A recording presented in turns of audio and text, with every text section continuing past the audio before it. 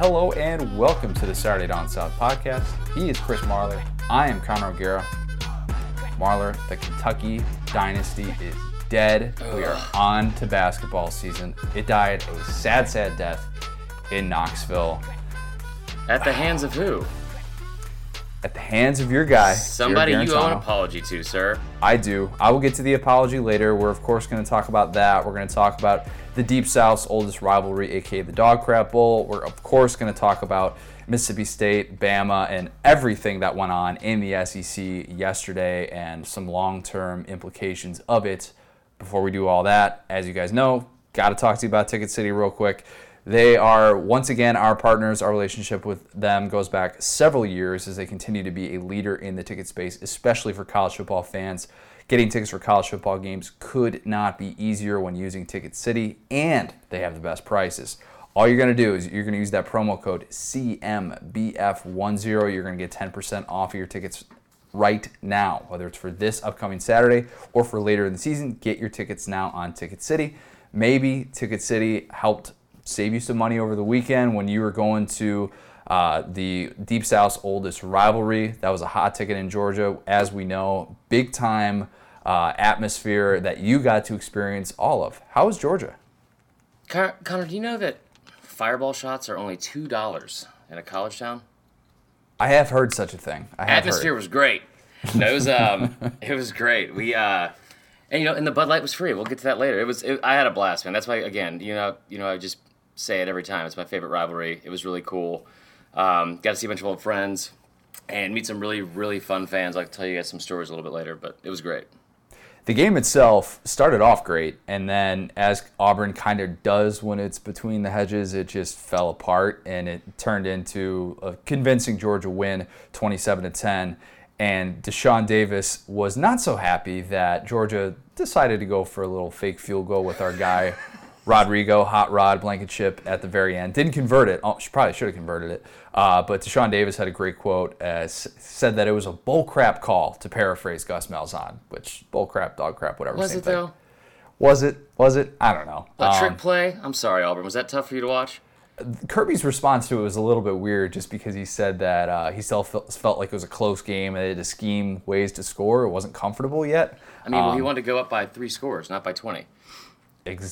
Right, yeah. I don't know if Kirby's math was very good. Also, if you're Auburn, I understand it. You want them to kick that field goal because if they miss it, then you can run it back 109 yards for a touchdown. I get it. It just doesn't always go that way. I mean, it was like a 25-yard kick, but... You never know! With Rodrigo, you know. This game was a big coming out party once again. Coming out party is the wrong way to say it, but it was, yeah. Yeah, no, let's just rewind, pretend I didn't say that, because everybody knows DeAndre Swift and everybody knows what he's capable of. We've really seen it the last couple weeks, but again, just keeps one-upping his best games of the year. He is peaking at the perfect time. That run that he had at the end of the game where he just took off. He got to the second level. No one touched him. And there was an arm tackle, I think, at 5 yards deep, and it was like, What are you going to arm tackle DeAndre Swift? The only person that's going to arm tackle DeAndre Swift is DeAndre Swift's dad. Oh, yeah, that's a good point. And he did the throat slash. I was so hyped for that. That was awesome. Yeah, his dad is awesome. Yeah. He has, he's had he didn't have a single game this season with over 100 yards rushing before the bye week. Last 3 games, all against ranked teams, over 100 yards. He's averaging 9.9 yards a carry. In that stretch, yeah. That's pretty good. We're seeing the home run playability. This is somebody who, going into the bye week, didn't have a rush longer than 24 yards, and now all of a sudden he's bested that every single week. He became the first Georgia player with 2 touchdown runs of 75-plus yards in a season. You know who the other one was? Since a guy named Herschel Walker. Ever heard of him, dude? I don't need to say Walker. Everybody knows that. But I thought, so Swift takes over in this game, and he looks like the guy that we picked to win SEC Offensive Player of the Year, playing really, really well, no doubt about it. But I thought the key play in that game was that 4th down touchdown throw to Terry Godwin. That moment at the end of the first half where Jake Fromm hits on just a little quick slant, and it was like the Red Sea opened up for Georgia. And that was a big-time call on 4th down. Jim Chaney basically... kind of dunked on Kevin Steele. Could we say that? Georgia's like rushing offense dunks on everyone apparently now. It was like they had 9 yards of carry every single time. It was like Georgia last year. It really was. They ran the ball 46 times. 46 times for 303 yards. And again, this is like what we thought was the strength of the Auburn team, was that front seven, that D-line. Oh, yeah, no, the Auburn team stopping. Yeah, and I know they got gashed a little bit against A&M, and they haven't been as great, I think, for most of the season. But, I mean, this is the second game out of the last 3 where they've rushed for over 300 yards. Second game in a row. Kentucky and Auburn. And go figure, Georgia's line is really banged up right now. Really banged up. It makes no sense whatsoever that all of a sudden they're clearing pathways. I mean, Andrew Thomas has been banged up all year, and Lamont Gilliard goes down at the end of this game, and they lose. I think it was Kendall Baker also went down in this game. But Georgia's offensive line just looks like it's playing at a different level right now, and this is Georgia really kind of. Yeah, they're wearing people down, and that's what we saw, and having a couple of healthy backs certainly helps. This is 3 straight games now that Georgia has won by 3 scores against a ranked team. It's ridiculous. I mean, it's crazy. Too shabby. Not too shabby. The things that were all an issue, after the LSU loss that everyone was freaking out about with Fromm and how bad he was on third down. They were 8 of 14 last night on third down. They had 2 more touchdowns. They had like all 4 of their touchdowns against Florida were on third down. Right. So that's obviously improved. They've I think they've completed, 57% of third down conversions in the last 3 games. Like everything they've done, outside of goal and to-go situations, has been dominant. Yeah, they are certainly doing a lot of things that we expected them to do coming into this season. Doing too much. Getting a pass rush too, I think definitely helps. That was there last night. I thought it was another reminder of not to pour on Gus Malzahn, who had a great quote after, not after, but during the game, where I don't know if he really said this. Oh my God. I don't know if he said it. You can lip read all you want. It looks like he might have said, what was it? They can't fire me? They better not fire me. They better not fire me. I don't want to necessarily assume that's what he said. It looked like he might have said something to that effect. Let's just, from a logical standpoint, because I assume that's what he said. That's everything that I had seen posted on social media, and when it all kind of came about, like we were driving home from Athens, so I posted something and immediately was met with, "You're an idiot." He said fine, or like there was even one guy who every word that like I think everyone kind of assumed he said, he had a different word for it. And I was like, nope, this is not a Mad Lib. It's not even close, dude. It was like the Ed Orgeron against the subtitles thing. But I think that's exactly what he said. I don't think he said fine. A lot of Auburn fans have been arguing that he said fine. You know what? If he said it, he said it. Yeah. Like, it's not a big deal. And he didn't say fine. From a logical standpoint, when do SEC coaches get fined? This isn't the NFL. That's true. And I mean, he did get the vote of confidence coming into this game, which take that for what it is. There's still people who are, ironically enough, talking about whether or not this buyout is going to be a thing. But Kirby Smart makes the in-game adjustments and gets past an Auburn team that, as we know, last year during the regular season, it took it to Georgia at Jordan-Hare. But Georgia asserts its dominance. You got to witness all of this stuff. You had a fun little time in Athens yesterday. What were some of the... You got some pretty good stories from this, didn't you? My God. I mean, it's my favorite place, my favorite campus in the SEC. And we got up there really early, like I said, and it was like tailgating, trying to figure out a place to set up like the Facebook Live. Got lost on East Campus because I was trying to show Allie. It was the first time she'd ever been to an SEC campus. And I promptly got us lost. Nice. So we were like on East Campus. We're checking out tailgates over there. And it's like 10:30 in the morning. And I'm talking to a couple of Georgia fans. And in between pulls of Maker's Mark, again, for breakfast. Not by me, but by this gentleman. We were talking about Georgia, like famous Georgia games and like their celebrations afterwards. And he's like, oh, man, I usually don't come to games because I like to stay at home, celebrate with my ARs. I was like, pardon me, what was that? Say that again? And, he meant it. Yeah, he meant AR-15s. He just, after Georgia wins, he just goes out on his balcony in his underwear and just, like, I guess holds the ARs, like, over his head, like, ah! Yeah. This guy's a walking I was, like, looking at him, like, shocked. And he goes, I don't shoot him. And I was like, then why do you have him out? That was incredible. I also lost my wallet. I went into, like, a meltdown mode, like, early afternoon. We took an Uber from there to one of my friend's house off Millage, check out a tailgate, and I left my wallet in the Uber. And then, like, just kind of had a meltdown. So I was, at one point, the host of the tailgate goes, hey, could you grab me that club soda and see if it's still good? and I unscrewed the top and smelled the bottle, that was a low point for me. That was not my best. Everyone noticed. That was a bad one. No, but we met some really cool people. My favorite of the day, we met these four law students, UGA law students. They were all wearing matching sweatshirts.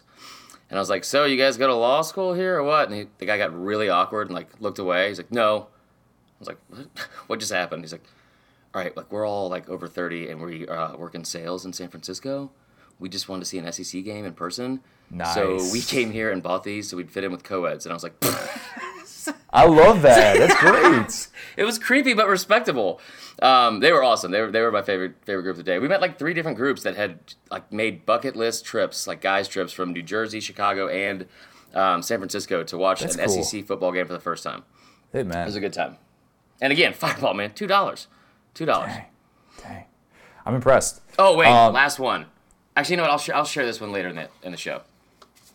You sure? Connor, yesterday when I was interviewing fans for this video with Bud Light, I asked a guy at this house-divided tailgate, Georgia and Auburn, it's a husband and wife. I asked him if he would go on camera with his wife, and he comes sprinting over, Ultimate Warrior style, from across the tailgate. And as we're about to start, he's just raring back, and he's so Bud Light. I'm like, so we just need it as a prop. You can just open it, and I can see he's about to shotgun it. and so I'm like, all right, well, just I'll intro this whole thing. Just pace yourself, sir.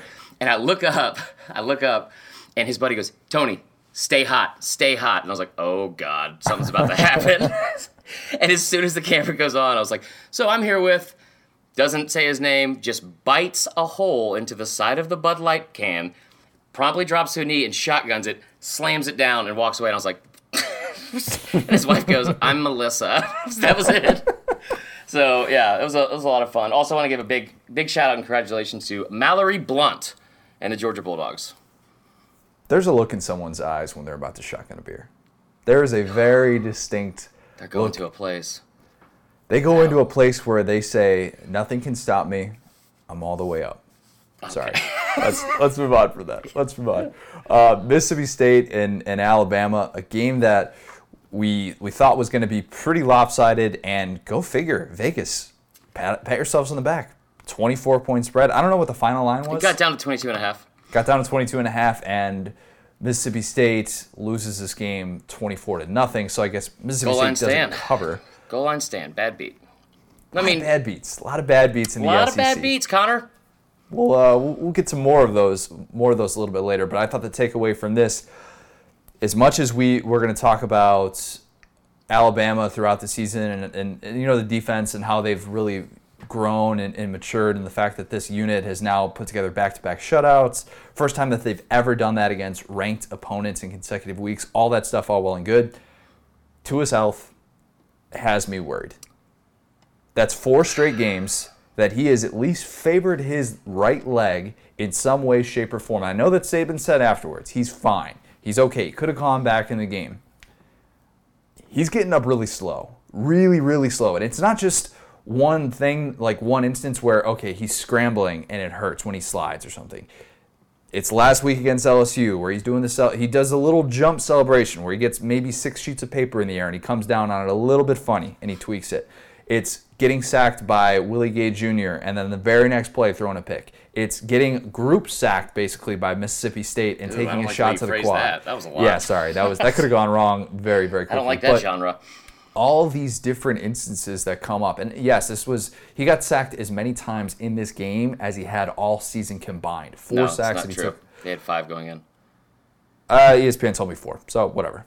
Well, ESPN. Just fake news. No, they are not. No, it was 5 because there's a few in the SEC. Right. So basically, Saban tried to say that he was just banged up. I am thinking more and more that there's something. I mean, this is just a nagging thing, whatever it is. And if you're a Bama fan, you're holding your breath every single time. Every time. I'm not in good enough physical condition to hold my breath a lot. This is true. Okay, so last week we talked about Bama and who could possibly beat Bama, and you told me I was being too objective. Right? I'm saying, well, we were talking about that. We're talking about a healthy Tua. We weren't talking about. I'm letting you know right now that happened, and I appreciated that. So what's going to happen here? Because I saw social media yesterday. I'm just going to give you unfiltered Uncle Chris in these responses. And I'm still going to try to not be biased about it, but here's what I think is going on with Tua. He's got a nagging injury, probably a torn meniscus that isn't super serious. A lot of people play through a torn meniscus. It's very common now, but you're right. It could be something to that extent that he would have surgically repaired in the offseason. It's one of those pain tolerance. Right. That's everything I was going to just say. But yes, exactly. But also, here's something I think, and I've thought this for a while, and I've only said this to Allie, and then one of my buddies, a big Bama fan, brought it up last night. And I'm just going to throw this out there. What if Tua's soft? He comes up limping a lot. And I love him to death. He's a great quarterback. He's an absolutely fantastic and elite quarterback. Probably the best quarterback in the country. However, is he a gamer? He's not going to be, he's unflappable. He's not going to get phased for the most part in any game. We saw it in the national championship game. We saw it several times this year. I don't doubt his mental toughness. His physical toughness, I have a lot of questions about. He gets up slow a lot. He hurt himself sliding against Missouri, and then pops back out of that tent. If you're hurt, you're hurt. But if you're not, you need to play 4 quarters and stop getting up slow. Because here's the thing: it's not like he's been beaten up all year. Jared Garantano has been destroyed. His offensive line is terrible. Tua has had the least amount of sacks in the entire conference. He had 5 total sacks. It's not like he's been running for his life or taking late hits at all. Yesterday he did. Yesterday, I don't know. I saw the final stat lines that Mississippi State had 3 quarterback hurries. That seems very far off. It's like they're in the backfield all day. I'm just gonna throw that out there. What if Tua's soft? I like that you made this point, because I'm not going to sit here and say that somebody who's taking hits in the SEC and taking hits from that Mississippi State defensive line is soft, just because coming from where we're sitting right now in the comforts of our own home, that sounds like a terrible take.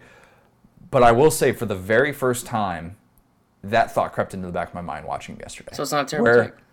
Right, where if he's dealing with something that he's still able to play through, I mean, unless we find out at the end of the season that Tua's just been playing on a torn ACL and he pulled an Elijah Sindelar, the Purdue quarterback, I'm gonna feel real bad. Then I'm going to feel real bad. I'll feel really, really bad. But if it's a natural thought. It's a natural thought to think, if this guy keeps playing week in, week out, either he's playing through something, or the pain is, maybe it's just the shock factor and the fact that he's still a guy who's learning how to take a hit. I mean, he's I think still a there's guy that also comes that. from a pretty big background of being in 7-on-7s and throwing the ball, and I'm not sure if he's taken a bunch of hits. We don't see and they do their best to protect quarterbacks now. We don't see I've never seen him get ear-holed or have his helmet popped off and then get back up and go into the next play. I mean, 2nd and 26, but he got sacked. He didn't get it. It wasn't a bad hit. It wasn't a shot. It was a You're sack. right. He should have gotten rid of the ball, just like he should have several times yesterday. Yeah, at some point, I'm not doubting that he's in any kind of pain or he's hurt, because he definitely is. And I said a couple weeks ago to one of my buddies, whatever he has that's hurt, it's one of those things that isn't serious enough to have him out for the rest of the year or even a game or so, but it's one of those things that is nagging enough to where it's not going to be healed without rest at the end of the season or surgery. So he's going to have to get through the last 5 games. What about this? Would you sit him against the Citadel? Yep, in a heartbeat. And I hopefully Mac Jones will have more than negative 1 yard passing on 3 completions, which seems impossible. Which Jalen Hurts is clearly not right yet. He's the emergency quarterback. When did that happen, by the way? That happened against Tennessee, where he had Saban called it that as well, minor procedure, where he had surgery right after the game, basically. Nobody really knew about that. It was like, oh, wait, Jalen Hurts had ankle surgery in the middle of the season, and nobody's really talking about this because he's not needed yet. But seemed like a bad time for that. Yeah, it's not an ideal time for that, but I think this is still something to monitor moving forward. It's now gotten to the point where until we see Tua complete a full game where he doesn't at least favor his right leg, this is a legitimate storyline that's worth watching. And I don't think that we're making too big of a deal by wondering if this once-in-a-generation player is right going into the home stretch of the season. Well, I mean, and look at the plays that he's hurt himself. Yesterday is the first time he's gotten beaten up in a game. Right. But the plays he's really noticeably hurt himself, LSU. He ran for 40-something yards in the end zone, and then where he got hurt was when he jumped up to celebrate with his the receiver and then came down on the leg. What? You just Martin Grammatica yourself? I mean, I don't know. Let's talk about the game. Yeah, the game itself, I thought Okay, so Mississippi State fans, I threw this out on Twitter. I threw out the video of how horrible of a block in the back call that was. Terrible That call. Canceled out Kylan Hill's touchdown. Should have been a touchdown, no question about it. The delay of game thing was a late call, but whatever. It still was, in my opinion, the correct call. The fumble that wasn't. Having said, okay, Mississippi State fans have every reason to be frustrated because I never say this. I'm never this guy. This guy frustrates me on Twitter. That's a different first half if those calls are made. And that's a big what if. I understand all that. That's just the tempo of the first half. I'm not saying Mississippi State wins that game or whatever. But when you're on the road and you're at Alabama and you're not getting those things your way, Mississippi State is just not good enough to overcome that. There's no way around it. No one is. Yeah, and it's not because of the refs. It's because of Alabama. Right. I mean, they shouldn't have to overcome that in the first place. But here's the thing. I'm like, you're right. Like, that was the fumble call. I thought that should have been reviewed. The block in the back was terrible. The ref was not in position at all to make that call. Yeah, I completely agree with that. And of course, Bama has no penalties. What I hope happens for the rest of the year is that there's no targeting called against an opposing player against Alabama, that Bama gets at least twice as many penalties called against them as any other team they play does. This is a team that for the last 2 years, their opponents have finished in the bottom 5 of the entire country in penalties. Alabama's opponents have finished in the bottom 5 of penalties per game. Like, it's not like Bama's just skating by because of all these calls. Mississippi State was 1 of 13 on third down. Yeah, Mississippi State shot itself in the foot. Don't get me wrong. Where Nick Fitzgerald is sliding on third down, you had the muff punt when it was 14-0, and that could have been a potential game changer. And there were mistakes made in this game that Mississippi State did not help itself on. It dropped passes. Nick Fitzgerald had negative 23 yards rushing. Yeah, I mean, you're not going to win when that happens. Just plain and simple. What I don't understand at this point is, I get it. You're right. It's a different first half. It is, and in the second half that's like the only part of the game I got to catch, and it looked terrible. Bama's offense looked bad. Didn't move much. And that's a really, really good Mississippi State defense. It's a really good Mississippi State defense. At this point, it's every week there's a different narrative or excuse as to why Alabama is not only beating people, but dominating people. Because the refs, because they don't play anybody. I can't wait to see the creative stuff that's going to come out of the imaginations next. No, I mean, it really is like, this is a team that they had 169 yards of offense. Nice. Nick Fitzgerald, who's the all-time leading rusher in the SEC, had negative 23 yards rushing. And you go 1 of 13 on third down, they won the turnover battle. Tua had 2 turnovers. We made a 49-yard field goal at one point. This still, though, for the Bama conspiracy theorists, this game was not good. I mean, for James Carville, who was obviously adamant that the SEC is I'm not a believer in that, but this game did not help. No, it didn't. But it would be also more believable if they scored a point. I know. Oh yeah, or if absolutely. And they should have had the touchdown, but taken off the board, whatever. I don't want to spend too much time talking about Bama conspiracy theorists anymore, but Bama still wins this game, and now Bama back-to-back games where they shut out a ranked team, and the resume just keeps getting better. Bama, in my opinion, as I've said, still has a loss to give. Yeah, I think that might be at this point. Yeah. So a team that doesn't have a loss to give, they acted like they did. Poor Kentucky, man. The hangover was real on Saturday. Kentucky, credit to Tennessee because Tennessee showed up ready to go. Jeremy Pruitt said afterwards that was the most physical game that they have played all year. They looked like they were ready for a 60-minute fight, and Kentucky looked like as soon as it lost the SEC East, it just checked out. That was a frustrating result for Mark Stoops, who credit him too for taking responsibility after that loss, saying he did not have his team prepared. That was all on him. Benny Snell called out teammates and said if the guys don't want to be here, they don't have to be here, all that stuff. No, we literally have to be here. We rode the bus together, Benny. You kind of got to be here. Like you still got 2 more games that you got to play. But I thought a lot of takeaways from both sides of this. What was your biggest takeaway just from Kentucky?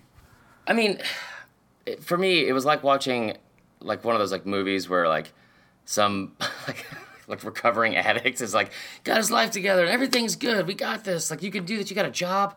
You're on the right pace, man. Everything's trending up. And then it's like, how long till he self-destructs?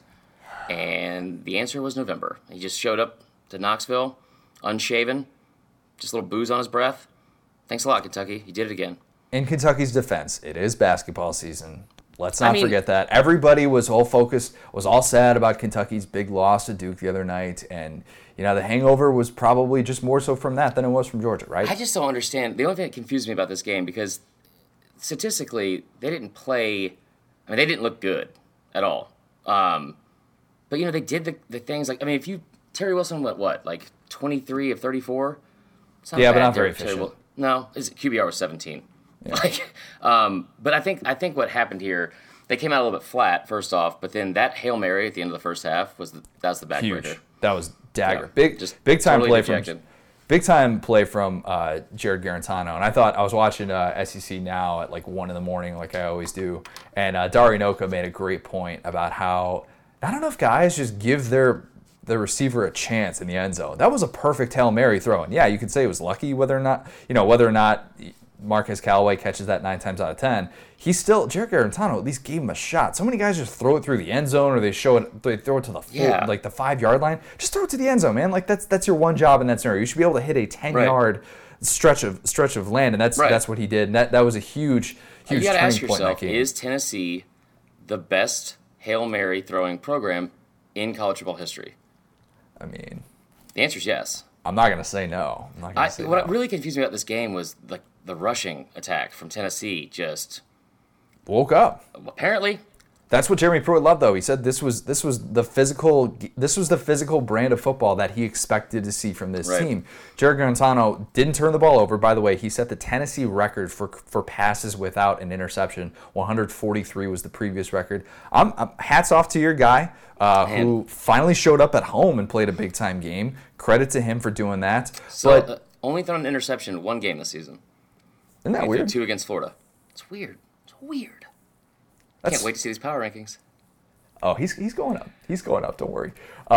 Terry Wilson will probably not be going up. He's probably still at number 14. Rest in peace, the Snell Heisman campaign. And just in case it wasn't dead, I think that kind of killed it. Kentucky now is just a team that offensively, they're just not good. I mean, let's call it what it is. They run for 2.2 yards a carry.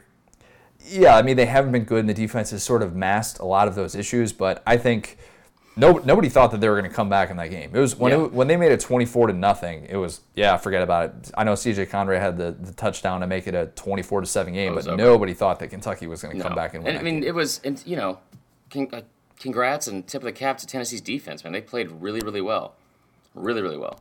Here's what I don't want to happen, though, and we talked about this going into the Georgia game and how if Kentucky were to lose that game, that confirmation bias would set in. And I think it will. And we're talking about this before all the polls come out and stuff. And what I don't want is for people to say, oh, Kentucky is who we thought they were. Well, they're still having their best season in 4 decades, regardless of the fact that they just lost a game that many expected them to win. And, this is still such a memorable season to end this streak against Florida, to be able to at least host a division title game. All those things are still true, regardless of the fact that they laid an absolute egg against Tennessee. And maybe we shouldn't even be saying they laid an absolute egg, because Tennessee's getting better. Tennessee's absolutely getting better. Yeah, but you're the now. number 11 ranked team in the country, and you're coming back. You still this is a team that looked really bad against Charlotte last week, and I get you're going on the road. It's tough to get back up with that emotional win, and I think a lot of those wins for Kentucky probably took a lot out of them this year because they're not used to this kind of success. And I don't mean that in like a derogatory way, but they're just not. It's a fair point. But yeah, it's just they should have won this game. I think everybody hated to see it outside of Tennessee fans. But yeah, but hats off to Tennessee fans. That Jeremy Pruitt Coach of the Year thing is looking pretty good. Hey, but it's interesting. Now Tennessee is 1 win away from bowl eligibility. Got a very favorable chance to be playing in the postseason. Jeremy Pruitt steal SEC Coach of the Year award from Mark Stoops. Who posted that on Twitter? Did you post that? Remember that whole the Florida fans freaked out because I didn't put Dan Mullen's name and I put Jeremy Pruitt's name. Okay. No, I think my favorite thing from this though was last night when our good buddy Danny Cannell came back at me about the comment about ACC football, and he's like, "Yeah, I wish we had matchups like this," and screenshotted the score of the Tennessee-Kentucky game, 24-7. And I was like. And he was in reference to, or clapping back at me about Miami and Georgia Tech, and I was like, "What do you mean? Like, where one of the teams is ranked?" That was my favorite part of the day. I've actually liked him for most of the year, but I think once it's turtleneck season, it's a different Danny Cannell. That's a good point. That's a really good point.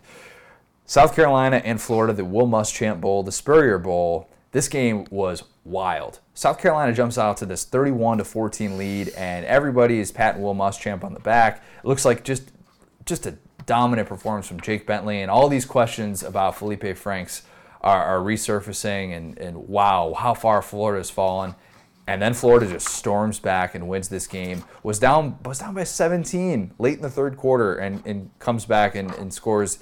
What was it? It was 21 unanswered to win this game. And there were a lot of different things within the game to take away. And Florida, once again, like it did at Vandy, showed that it could come back and win a game, which credit to Dan Mullen as well, because I think obviously in the Jim McElwain era, they probably quit and they folded up in that game. Well, not with that pregame speech that Dan Mullen had about that was weird, racing each other in suits and having arm wrestling matches. That's what I think we'd all like to see, an arm wrestling match at this point. Let's settle down, Cousin Eddie. Let's take it easy. Just take it easy. So, we could probably talk a lot about Muschamp and how, his conservative style at the end of the game really cost South Carolina, and defensively they just got run all over. Florida ends up rushing for, what was it, like 360 yards or something. Whew. I mean, that obviously can't happen, especially for a defensive-minded coach. And South Carolina finally, starting to lose some close games. They were potentially going to be 3 in a row. But the bigger takeaway to me was all this drama with Florida. Because during the week... I'm over Florida. Florida's like a 17-year-old teenager, just full of like emotions and hormones I just don't want to deal with. Like, just so up and down, just go to your room. So Feleipe Franks scores his first touchdown of the game and hushed the crowd. He hushed his own crowd. Hushed his own crowd, which I can't say I see that very often, except if you're talking about people in a Florida uniform. Fourth and one, where you're trying to quiet them down so you can hear like the snap count. Right. Not like that. Nope. Lamico Pirine also hushed the crowd. Feleipe then on a second touchdown. Did you call him Lamical? Pirine? LaMichael? Did I call him? Oh, I called him Lamical. I'm sorry. I'm reading this. My mind is in a different place. Where's it at? LP. The You've LP. been so distant. I know. Gosh. So the what happened in the first quarter was weird. And we're going to talk about this more later in the week, because we're going to bring Luke Del Rio on just to kind of explain his side of this, because this whole thing is just bizarre. Greg McElroy and Dave Pasch, the ESPN announcers, in the middle of the first quarter start talking about Luke Del Rio's tweet during the week, which was questioning whether or not Dan Mullen would lose the fan base if he started Feleipe Franks, to which Feleipe Franks responded with a thumbs up. So a couple things here. They mentioned this in the middle of the first quarter, which tells you they discussed this in production. Right. This was something that was going to be thrown out there. And to me, that's a red flag. That's a big-time red flag. That this was a premeditated thing, and it came off as somebody within Florida saying, hey, we want to kind of shed some light on this. Florida's playing this up like it's this us against the world thing. And so Greg McElroy, a former Alabama player, who has been asked to criticize Alabama, who Alabama fans have been upset with because he's been critical about. Right. So they then criticize Luke Del Rio, say that he deleted the tweet, which he did not. The tweet is still up there, as Luke reminded us on Twitter again. And they say, you don't need that. Why is Luke Del Rio tweeting that? For those of you who don't know, Luke Del Rio is someone who is obviously trying to, he's doing his own thing with the dropback. He gives unfiltered opinions. That is what he does. He is basically a member of the media now. He is not paid to say great things about Florida. It is his job to try and provide as much insight and give his opinions in any way, shape, or form. So I say that because Florida players obviously don't understand that. The quote after the game was strange. Chauncey Gardner-Johnson said this, and this was to read. I wish we would just have the video of it, because I know. This was via Mark Wheeler. So this quote was, Luke Del Rio is in the past. So he's speaking on a team that he really didn't have nothing to do with. When he was here, he wasn't no leader. So he can take it how he wants it. He can blog about me. Luke doesn't blog. He can blog about my team. But at the end of the day, when he was here, he didn't do no different than anyone else was doing. That's a weird sentence. I know. If he's got comments, he can say it to everybody's face if it's a problem. But other than that, he's not a part of this team. It's a new standard here. New guys, new chip on the shoulder. We're ready to go out there and continue to win. So here's my thing. Chauncey Gardner, does he know what a blog is, first off? No. That was confusing. A lot of it itself was confusing to me, but the part that jumped out most to me was where he said he didn't do no different than anyone else was doing. If he got comments, he can say it to everybody's face if it's a problem. That mindset is so, one, immature, and two, like, I don't, how does your mind jump to that? Like, because in the next sentence you talk about, like, it's a different standard. That's what Luke was referencing. That's what a lot of the media has referenced. Yep. It is a different standard. So why are you not playing up to that? Yeah, so Luke doesn't have an axe to grind either, which I think is a common misconception. Florida fans just think that he hates Florida. If you actually follow Luke during a game... He always says we. He loves Florida. Yeah, he says we. He roots for Florida, so I don't really get that. But this is just one of those things where fans want a former player to still be to still act like he's one for all for one. And Luke has just been critical. He's been critical of the fan support and questioning whether or not they have too high of expectations for quarterbacks, which he can attest to. He's experienced this. So Luke, to me, is speaking on his experience of what he's done. And he doesn't necessarily just do this for the heck of it. I mean, I think everything that he says because he has a point to it. So I found it weird that... Go ahead. I found it weird that they brought this up. This felt premeditated. And for Greg McElroy to come out and say, why are you doing that? Luke is trying to do a very similar thing to what Greg is trying to do. And he's trying to be impartial. And he's trying to say, look, this is where I've been. And this is how I'm going to speak on behalf of the team. Yeah, I played for him, but Greg played for Alabama. Is Greg just never supposed to say anything negative about Alabama? No, so I think the wrong way to go about looking at it is, like, I didn't view this as, like, trying to defend Luke at all, because when I read it, I was like, this is just so dumb. Like, it makes no sense. It's really dumb. It's more so about, like, the response to either, like, a journalist or a media person. And I wasn't really that, like, put off by what McElroy said, because when they're down 14-0, I kind of thought it was one of those things where first off, you're trying to fill up 3.5 hours of time. And if it's already 14-0, and this is a team that got boat raced a week before, part of me thought he was trying to go into like a defending mode for Florida. Like, they don't need this right now. They need, support or whatever. I don't know. I don't know. The whole thing though is just he's wrong. I mean, I'll just say it point blank. Like Greg McElroy is wrong for that. He can come on here. I'll say it to his face. He's wrong for saying that. I don't care. Like, you got a problem with that, McElroy? You come on here and say it to everybody's face. And I would say that if it wasn't Luke, I would say that if it was anybody. But to me, this Florida has turned this into like this us against the world type thing. Which is that was my thing. That was my takeaway. Florida has treated this like the fans are doubting them and they're hating on them and all this stuff, when every time they win, Dan Mullen says the crowd was great, the crowd was incredible, the crowd's done this, the crowd's done that. You're a Florida quarterback. You're a big-time college quarterback. If you disappoint and lay an egg and have awful games, you're going to get criticized no matter where you're at. Why in the world is Feleipe Franks not understanding the fact that people are going to be critical when you're at a big-time program? This is what you signed up for. And by the way, if you guys want to play in the NFL, good night. I mean, forget about it. Like, this is just the beginning of people being critical of you. Life's tough, man. Life is tough. And I tell you what, like, when I first read the quote, I didn't realize it was even about Luke. So I was like offended for a different reason. But like, as like quote unquote engagement editor at SCS, a lot of times I am like reading like comments and feedback and stuff like that, and it's on the internet. It's not always nice. The internet's not a nice place, man. It's not. Like, so for you to get so grossly offended by it, I get bothered all the time by stuff that people say, and I think that's partially normal. However, at some point, if you're a college athlete, if you're a grown, like becoming a grown man, you have to look in the mirror and realize how much of what they're saying is true and how much am I being sensitive about, instead of being like, yeah, you know what? I do need to get better. Because here's the deal. You just got your doors blown off by a team that's 5-4. I'm sorry, Missouri, that hadn't beaten a ranked team in over 4 years by 21 points, right? And then you just had to come storming back down 21 points to a team that's 5-4, that I think they were 12-2 against this team at home in the past 14 seasons. And those teams were both at home. And you looked terrible. You looked terrible. And it just, I don't understand why there's always like people try to hold the media accountable, call them out for bad takes, call them, old takes exposed, all that kind of stuff. But there's not as much accountability. Like, what Feleipe Franks, instead of like hushing the crowd, your post-game interview, I got to play better. I got to put the team on back. Be a leader.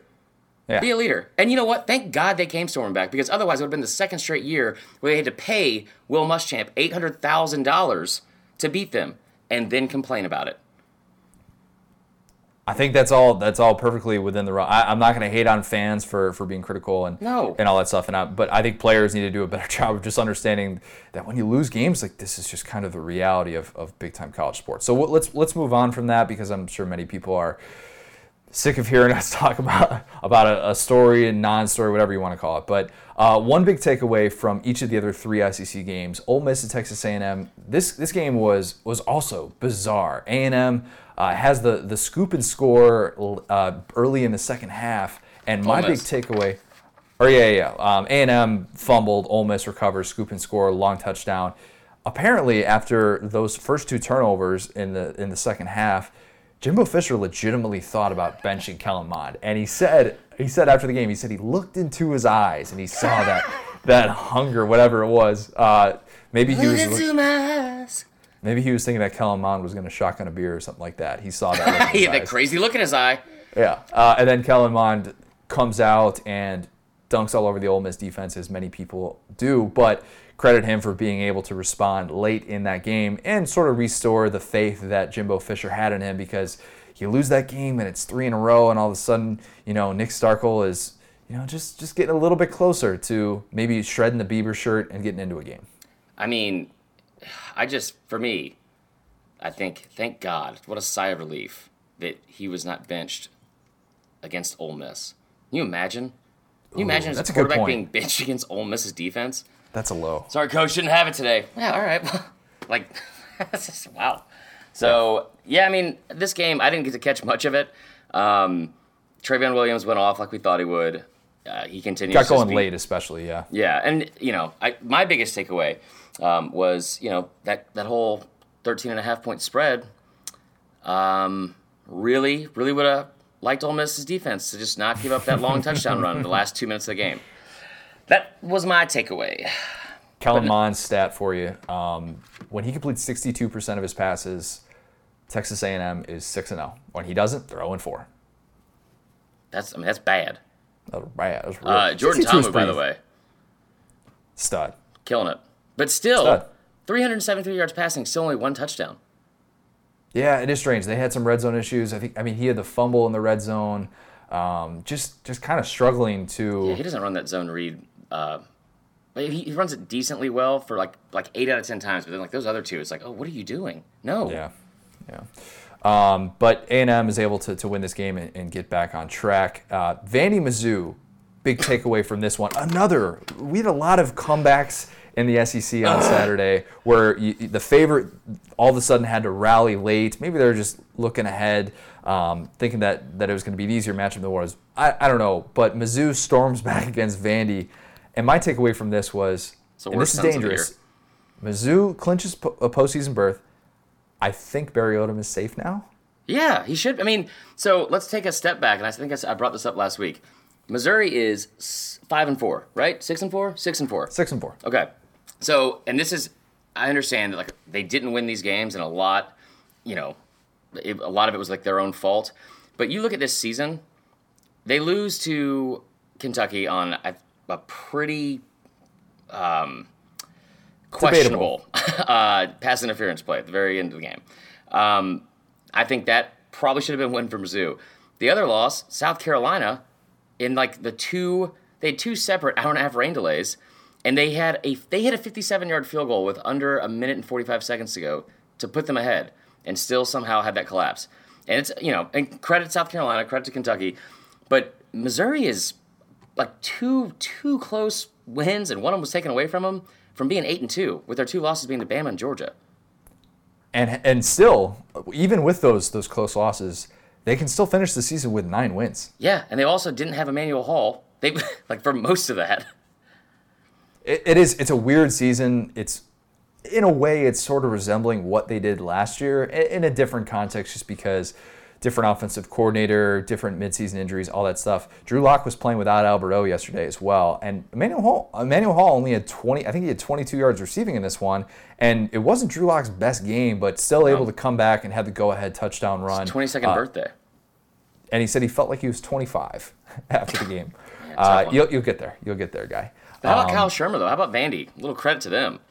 Credit to them, but man, after they got stopped on fourth down on that goal line stand, it was the wheels came off, and that's the second time where they've blown a double-digit lead in what would have been a nice intra-division win that they just did not get. That's frustrating because Vandy, if they win that game, if Vandy wins that game, all of a sudden you're thinking postseason is definitely possible because Ole Miss at home and then Tennessee at home. Yeah, those, Vandy will still be underdogs. Will still be an underdog in both of those games, but all you got to do is win one of them, and now they would have to win both, and I don't think that's going to happen. Maybe, just maybe, they could get to 5 wins, and their good old APR is going to help them out. That would be so ironic, but probably not going to happen. So Barry Odom, I think, is safe. Takeaway from LSU and Arkansas. You know what? Hold on. Hold the phone. I'm proud of you, because I thought the first thing out of your mouth about that game was going to be Red Mamba. It wasn't. And I held myself back. You didn't say it at all. He's good, man. He is really, really good. I hate that nickname. And I texted you as soon as we were done recording from the last episode because I was in the car and driving around in Atlanta, listening to Atlanta Sports Radio. And, of course, 30 minutes afterwards, they referenced some Hawks bench player whose nickname is also Red Mamba. And I was like, oh, my God. Trademark pending. This is going to be a thing. It's like Lil in rapping. Anyway, it was... He's really impressive. A lot of times he didn't get touched, but he averaged 12 yards a carry. He's versatile too. If he doesn't go to the NFL this year, he's going to be one of those. He'll show up on some preseason All SEC ballots. At least he should, in my opinion. And if he doesn't go to the NFL, at least he has a degree from Vandy. But that's true. He's a phenomenal athlete. Chris Doering said on SEC Now that even when Drew Lock was there as well, that Keyshawn Vaughn, best player on the field. In that game. Kind of hard to argue with that. LSU and Arkansas, a game that made Vegas very upset. Uncle Chris was not happy about this. This was strange because we've seen this before. We saw it with Todd Gurley a few weeks ago. We saw this with Todd Gurley a few weeks ago. I'm going to get there, don't worry. Where he kneeled in that game the Rams had the lead, and he kneels at the 5-yard line, whatever it was, so that they could run out the clock and win the game. Basically, if he goes down, the game's over. All that. Do you know why that was a big deal, though, real quick? Because not only would they have covered the spread, the point spread. They would cover the over-under. And the over-under. And it missed it by a half point and a 1 point in both. It was one of the worst beats ever. So with LSU winning by a touchdown in this game, the spread, what was the final spread of this? Was it 12 and a half? It was 13.5, Connor. The spread was 13.5, and they were up by 21 going into the fourth quarter. Yeah, so Nick Brissett has a chance to make it a 4-point game in the final minute. And what does he do? He decides that he's going to kneel at the 5-yard line, which doesn't really make much sense in that spot. You could just go into the end zone, and you should feel pretty good that your team isn't going to allow 2 touchdowns. I understand if it's a situation like the Florida-LSU thing, where if it would still keep it a one-possession game, that's one thing. So he does that once, and then clearly, Ed Orgeron's like, no, we need to get this touchdown. It goes a lot better for me when I can make my boosters happy, covering the spread a little bit, just saying. I think that was in the back of his mind. So he sends the offense back out there again. Instead of kneeling it, they run another play. And then again, he kneels. And he finds, or doesn't kneel, but he backs down and doesn't go into the end zone when he could have. And then Coach O's like, all right, you need to get in the end zone. That was more Chris Berman. That's fine. He's like, you need to get in the end zone. And then he doesn't. So LSU ends up only winning this game by a touchdown. We don't get to see LSU cover the spread this one, and people are not happy on the internet. Okay, so here's the thing, and this is what bothered me most, all right? I thought this was the lock of the week. It should have been, because it's not just the fact that Nick Brissett didn't go in.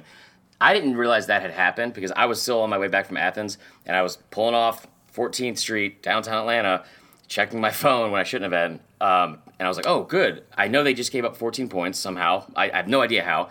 But they're going to score. Surely they're going to score, right? They're on the 1-yard line. There's a minute and 9 seconds left. And then it just says final. And I was like, what in the world? But the real issue I had here was the first 3 quarters of this game. So Arkansas finished with 216 total yards, Connor. Do you know how many of that came in the fourth quarter? I'm going to guess 75% of it. 151 yards. Yeah, so 151 yards. Ty Story, it's just, I mean, a big old dose of irony for me. Coach O lost to Ty Story, or didn't cover the spread. I was pretty upset about this. I will say the one thing that made me feel better about it was shout out to our follower here and listener of the pod, Ryan Tilley, who was in New York and at 12:30 in the morning yesterday sent me a video of him and his buddies at some bar, and Story of a Girl came on, and they all sang Story of a Hurl. That was the only thing that made me feel better about the picks against the spread yesterday. Now, luckily I didn't put any money on the SEC picks because I couldn't get to my phone in time when I was in Athens, but it was still pretty frustrating on the predictions. Real quick, my most popular tweet ever in the history of my time on Twitter was I did a little video of the Arkansas botched. What was it? It was supposed to be maybe like a jet sweep pop pass. I don't know what it was supposed to be, but basically I think it was Rakeem Boyd. I can't remember who he ran into, but Arkansas players just crashed. I did a video and I said in quotes, "Arkansas, describe your season in one play," and then Arkansas this. And that tweet, as I'm looking at it right now, 1,500 retweets and 4,700 likes. You had a great weekend, Connor. I don't think I'm ever going to get that many that much Twitter love. So thank you. Well, good thing somebody posted it and retweeted it from the SDS account with all those 200,000 followers. You're welcome. Thanks, pal. Yeah, there you go. All right. Getting all upset about me stealing your stats. Coach O, do we have him? Is he? We were in a fight, and he showed up this morning. I haven't spoken to him. He's been trying to smooth things over with Allie. He's been chilly. He's been cold. It was cold out there. I don't care. I don't care. I mean, that point spread last night. You know how dumb I look right now? I mean, I think he tried his best. He tried his best. Yes, he did. He set it back out there. If he would have tried his best, he would have gone out there. He would have ran the play. Good point. Yeah, but that's fine. I mean, Coach. Yeah, all right. We'll talk about brunch in a second. Just get in here for the interview, please. I'm over it. I just told you to come in. Don't have to knock. I'm sorry. I've been really, really grumpy today. How you doing, Connor? I can't really imitate you today, so I guess I'm not doing so well. Not now, not ever. Anyway, listen. Last week we switched up my theme song. It was It the Climb. You know what that we get? It's the slide. Okay. Chris don't like that. Now, a lot of people kind of say we had a big old hangover game. All right, we had a hangover. You ever had a hangover, Connor? Once or twice. That's it? I didn't specify a time range. So, a lot of people ask Coach O for advice during the Ed Talk. How you get rid of a hangover, okay? So I'm going to give you a couple of reasons how to get over a hangover. First off, tomato juice, Bloody Mary. Stupid. You ain't put no vegetables in your vodka drink. Some people say Pedialyte. I ain't no baby. That's for babies. I ain't no baby, Connor. Agree? Uncle Chris loves him some Pedialyte. So does Peter Burns. Yeah, well, me and Uncle Chris ain't seeing eye to eye right now. Okay? That's true. To quote a Goofy movie. Sometimes I go out. What I do, right? Instead of getting that Pedialyte, I let it go out in my pea robe and just dump my head into the swamp and just drink that sweet nectar of the gods, swamp water. Okay, just hold my breath for hours at a time. Hours. Sometimes I do the old-fashioned way. I like to, what I call yell it out. You got a headache, you yell it out. Like same way you got a fever, you want to sweat it out. I just go to the garage, yell as loud as I can. What you looking at, Bambi? That's what I say to my dear heads. They're sitting in my man cave. What you looking at? Just yell as loud as I can. Some people say sleep. I ain't slept since 2009. They say sleep with one eye open. I've never closed my eyes in the last 17 years. I'll tell you the best way. You want to know the best way, Connor? Okay, cool. I'm nodding my head. You told me not to interrupt you, so I'm sorry. What I like to do when I'm hungover, I like to get home, light a couple candles, keep the lights down low. Watch a good Law and Order marathon. Best show on TV. That's a fire take. Yeah, I mean, it pretty much is. Other thing, there's something Uncle Chris taught me. Can't get hungover He just keeps staying drunk. Happy game day. Also, though, Chris ain't talking to me right now because of that spread. So that's your Ed talk for the weekend. I'm going to see. I guess I got to buy brunch today. That's my fault. Yo, good day, Connor. Wow, all right. Yeah. Thanks a lot, Coach. You are paying for brunch today. Definitely. Yeah. I think he's paying for everybody's brunch today. Also, how long can you hold your breath underwater? You say for hours at a time? He's not a human being. He's not. Let's leave it at that. Yeah. He's not a human being. Speaking of Coach O disappointing because he didn't cover the spread, let's guess some Week 12 lines. Cupcake Week. Well, these are tough because let's give a shout out to our friends. Speaking of hangovers, My bad. We got to talk about hangovers. That was the easier segue. My fault. And I'm not having one today because I didn't get to enjoy the sweet, sweet nectar. That wasn't the swamp water Coach O talked about, but the sweet, sweet nectar of Bud Light that much yesterday because I was handing them out all day in Athens. So you had a remote in your other hand, right?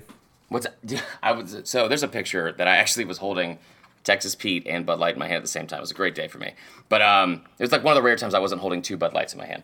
That being said, this episode of the SES Podcast is brought to you by Bud Light. Fewer things go better together than college football and an ice-cold Bud Light. We were in Athens yesterday. What goes better than college football and Bud Light, Connor? I don't know.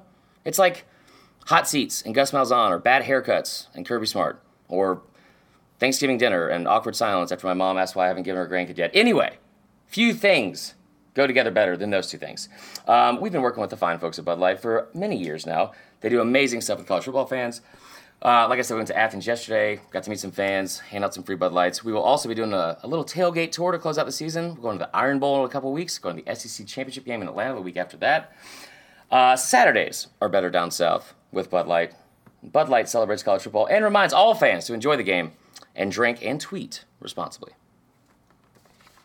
They really remind fans to tweet responsibly? I mean, that's more of a me thing. They said directly to me. They were like, Chris, that's definitely another thing you got to do. Yeah. Uncle Chris, you did not have the best weekend from what I heard. No, so Uncle Chris has made money and had a winning record every week of this college football season. In the SEC, nope, not my best against the spread. I had, I think I was like on our picks that we have to submit on Wednesday, very early in the week, I was like, ended up being like 1-5. So that was bad, just for SEC picks. Real bad. However, I did have Carolina picked to win straight up, so that was the one I got. At least they covered the spread. But yeah, a lot of bad beats this past weekend. A lot of bad beats. And then the Bama game ended up being a push. So that was pretty frustrating. But yeah, I mean, I made a big bet on Ohio State. That went over very well. Yeah, so I had a good weekend. And I won. I think I ended up finishing the weekend 6-0 because of the Maction. Crushing the Maction. Maction always helps you. Yeah. You do really well with Maction. Let's get some Week 12 lines because this I'm gonna just throw it out there. This is gonna be the toughest week to guess lines. This is the worst week of the year. I've been dreading it for a while. Fun fact, I'll actually be at a wedding next Saturday. One of my good friends get married back in Chicago. I thanked her for I actually haven't thanked her. I cannot believe you're announcing this. But she got married during Cupcake Week, and I actually had one of my best friends who he sent me a text a couple weeks ago and was like, "Hey, I'm getting married this date next year," and because I'm going to be standing at his wedding, and he says, "Does this date work for everybody?" And the first thing I see is November, and I'm like, "Crap!" And then I realized, oh, it's also Cupcake Week. So my friends just get married Cupcake Week every year, and they don't have any interest in SEC football, so that's pretty cool. Yeah, I mean, it's not. I mean, fall weddings are the worst. Not so bad when they're during Cupcake Week. Just saying. I mean, they're still pretty bad. I'll be honest with you. But yeah, I mean, that'll be fun. I missed a wedding for one of my best friends 2 weeks ago, and also for my best friends last year for football season. I wish it would have been for Cupcake Week. Maybe that would have been a better excuse to not miss it. But yeah, this week sucks. It's the worst. There's only, I think like last weekend might have been the only weekend where we had every single conference team playing a conference game.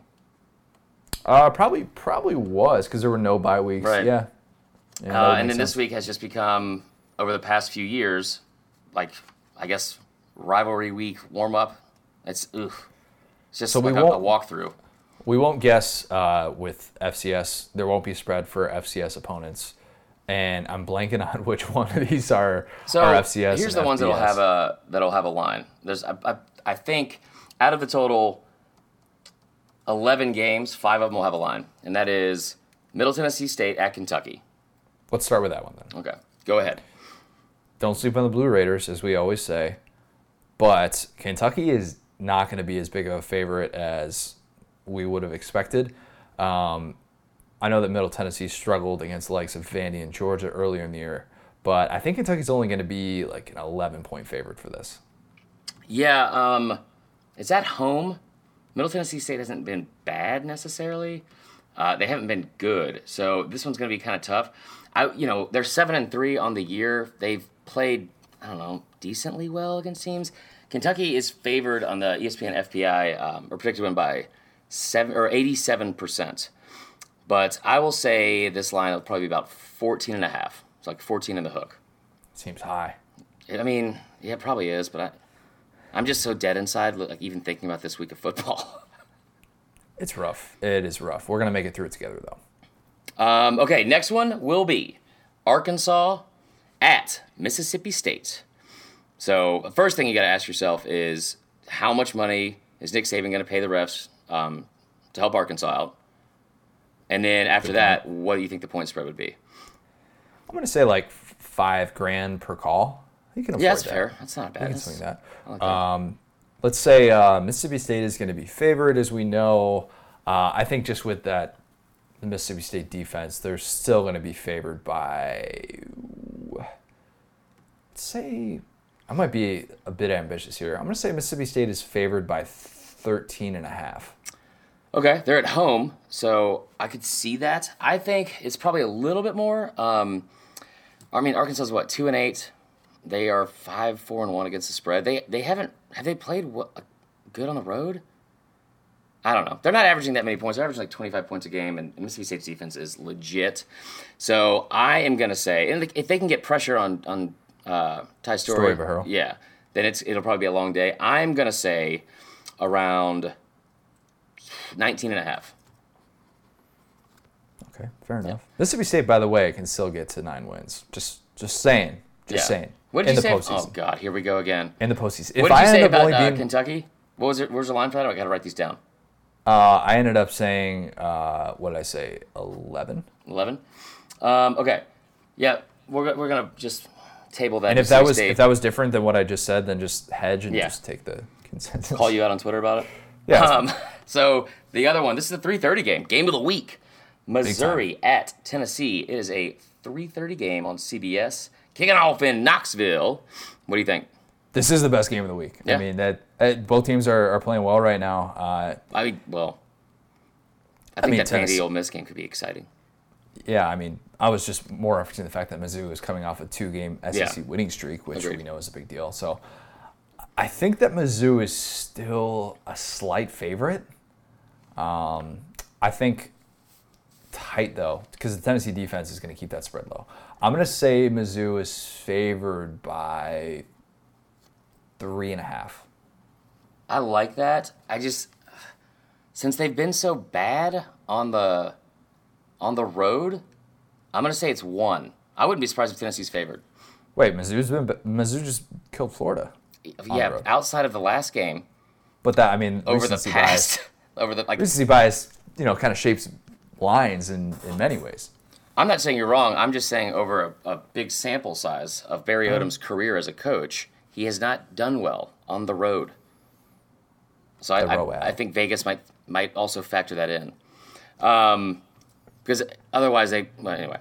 Let's see. Next one. UAB at A&M. UAB is like the sleeper Cinderella of the year. 9-1. Yeah. 9-1. Go figure. I remember last year at this time, Florida played UAB, and I was like, I think UAB is going to beat Florida outright, and then I think Florida won that game by 40. UAB is much better this year. They have a dragon for their mascot. It's kind of cool. Yeah. Kind of cool. A&M will be favored. That much we know. But I think that this is still... A&M's going to get maybe 16, 17. Is that too much? No, I think that's probably about right. I'm going to say... 16.5 is my guess. 16.5. So I was going to say probably around the same. I'll say 15. Because, I mean, they're at home, and they should... You know what? I'll say 17.5. They're going to be at home. And UAB, these are two of the best teams against the spread in the entire country. UAB is 8-2 on the year.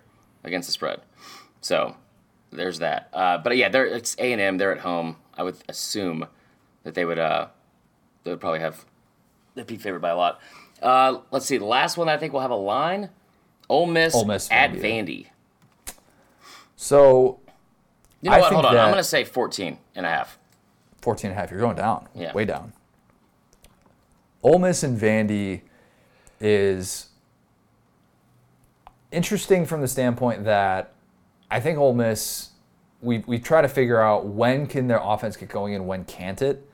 And Vandy's defense is good enough to keep them at bay for a little bit, but Ole Miss should still be a significant favorite in this game. We know that Vegas is over the whole, they stayed within 5 points of Notre Dame thing with Vandy. So I think that Ole Miss is a 6.5 point favorite in Nashville. Okay.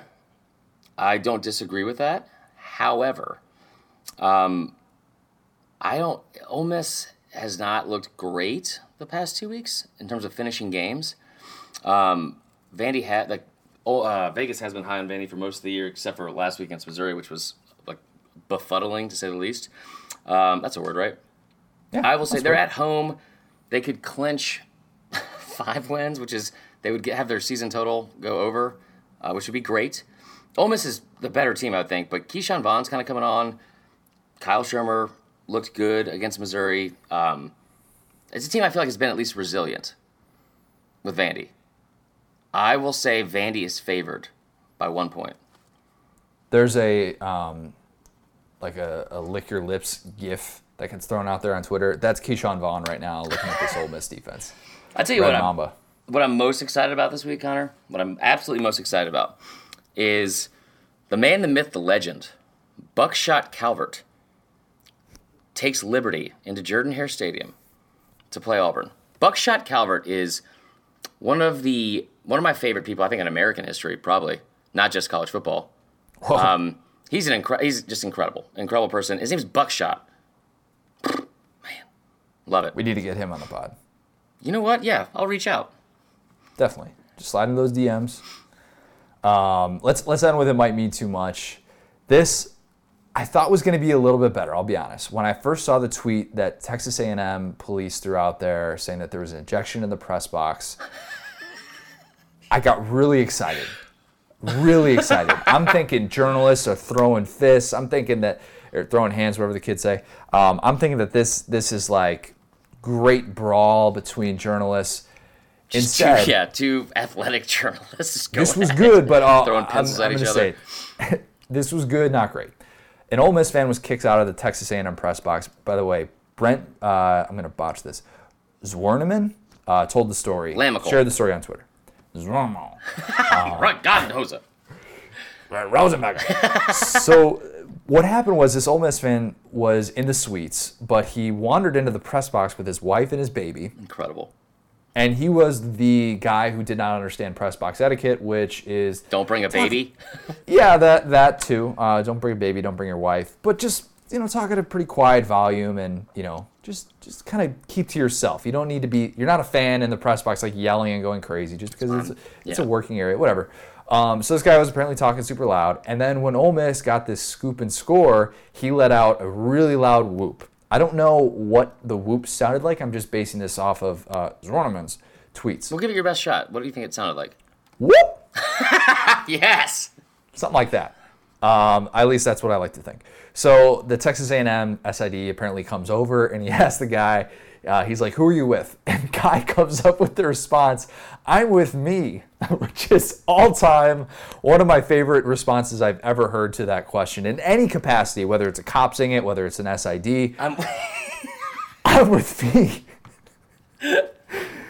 I love that. So the Texas A&M police who tweeted ejection from the press box for the noise complaint, they apparently weren't even involved in arresting this guy or whatever it was. They just, they escorted him out, that was the disappointing thing for me. I wanted there to be a big scene, but the guy saying I'm with me is so incredible. Why did you want to be in the press box? Go in the luxury suites. That's the best way to do it. Obviously this guy didn't want to throw under the bus whoever it was let him into the press box, or maybe he just snuck in. I don't know. But The whole thing reminds me if that scene from the movie Bridesmaids when she gets like somebody slips her like a pill for anxiety on the plane, and she gets all stay-at-home mom Chardonnay Xanax drunk and like wanders into first class. He's like, "You can't be here, ma'am." He's like, "Oh, I can be here. Okay, what's your name? Stove? That's a stupid name." Like, I'm with me. I'm ready to party. That was incredible.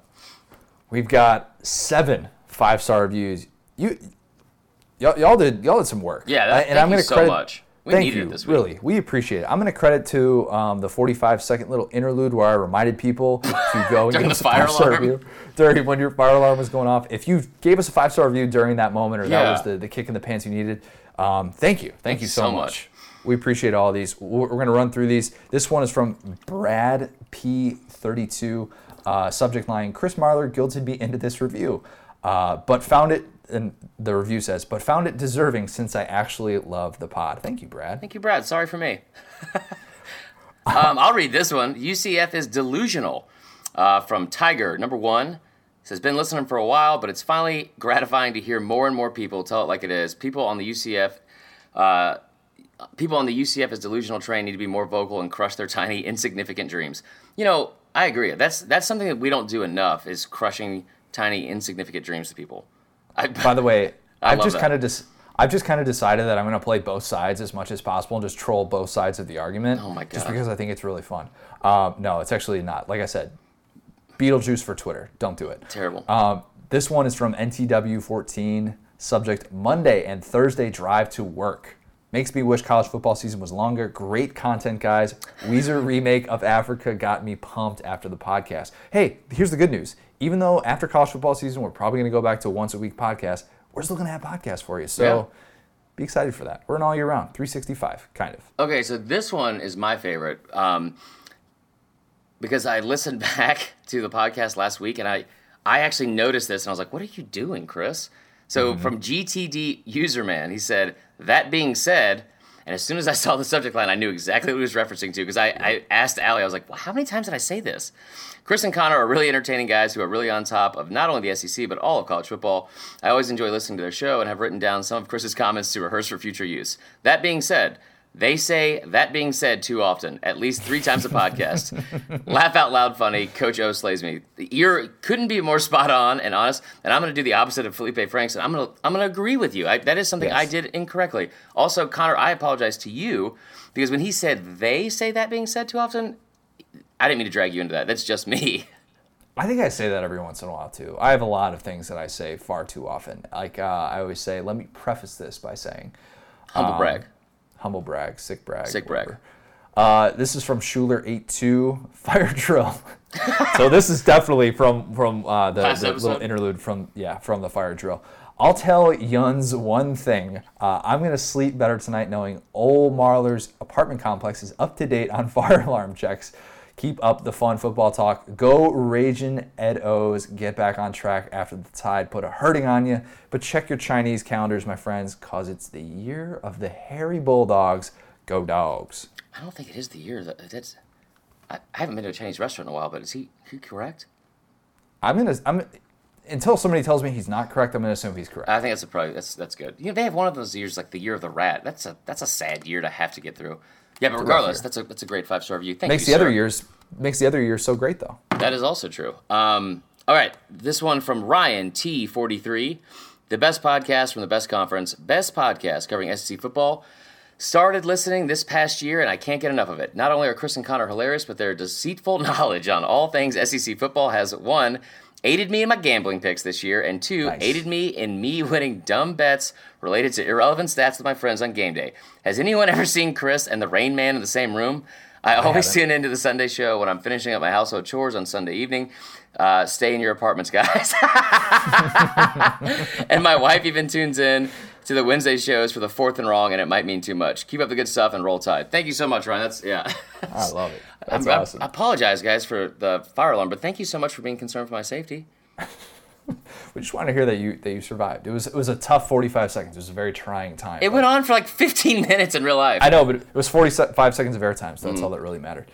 This last one is from, I'm not even going to try and pronounce this because there's not enough vowels here. Do it. You can do this. This is ASD FGYRRWW. Okay. Subject line, big fan. Big fan of these guys. Gets me through my long days at work. Big Kentucky fan. Love hearing about the SEC as a whole. Look forward to Sundays and Wednesdays to be able to listen in. I'm sorry, Kentucky fans. Hopefully this made your day a little bit better. I know it's rough, but hey, basketball season. You got an entire year. No, Connor. Football season. They can still go 9-3. This is going to be a great year. They're going to get to double-digit wins. You're right. I stand corrected. Yeah. Make sure you're watching Facebook Live, as our great 5-star reviewer said. Make yourself some money with a good old Uncle Chris. Monday nights, 8:30. Saturday mornings, 10 a.m. Follow us on Instagram at Saturday Down South. Follow us on Twitter at the SDS Pod, at C Marler SDS, at CJ O'Gara. Coach O, you are no longer hungover, so you have the energy to say the most important words.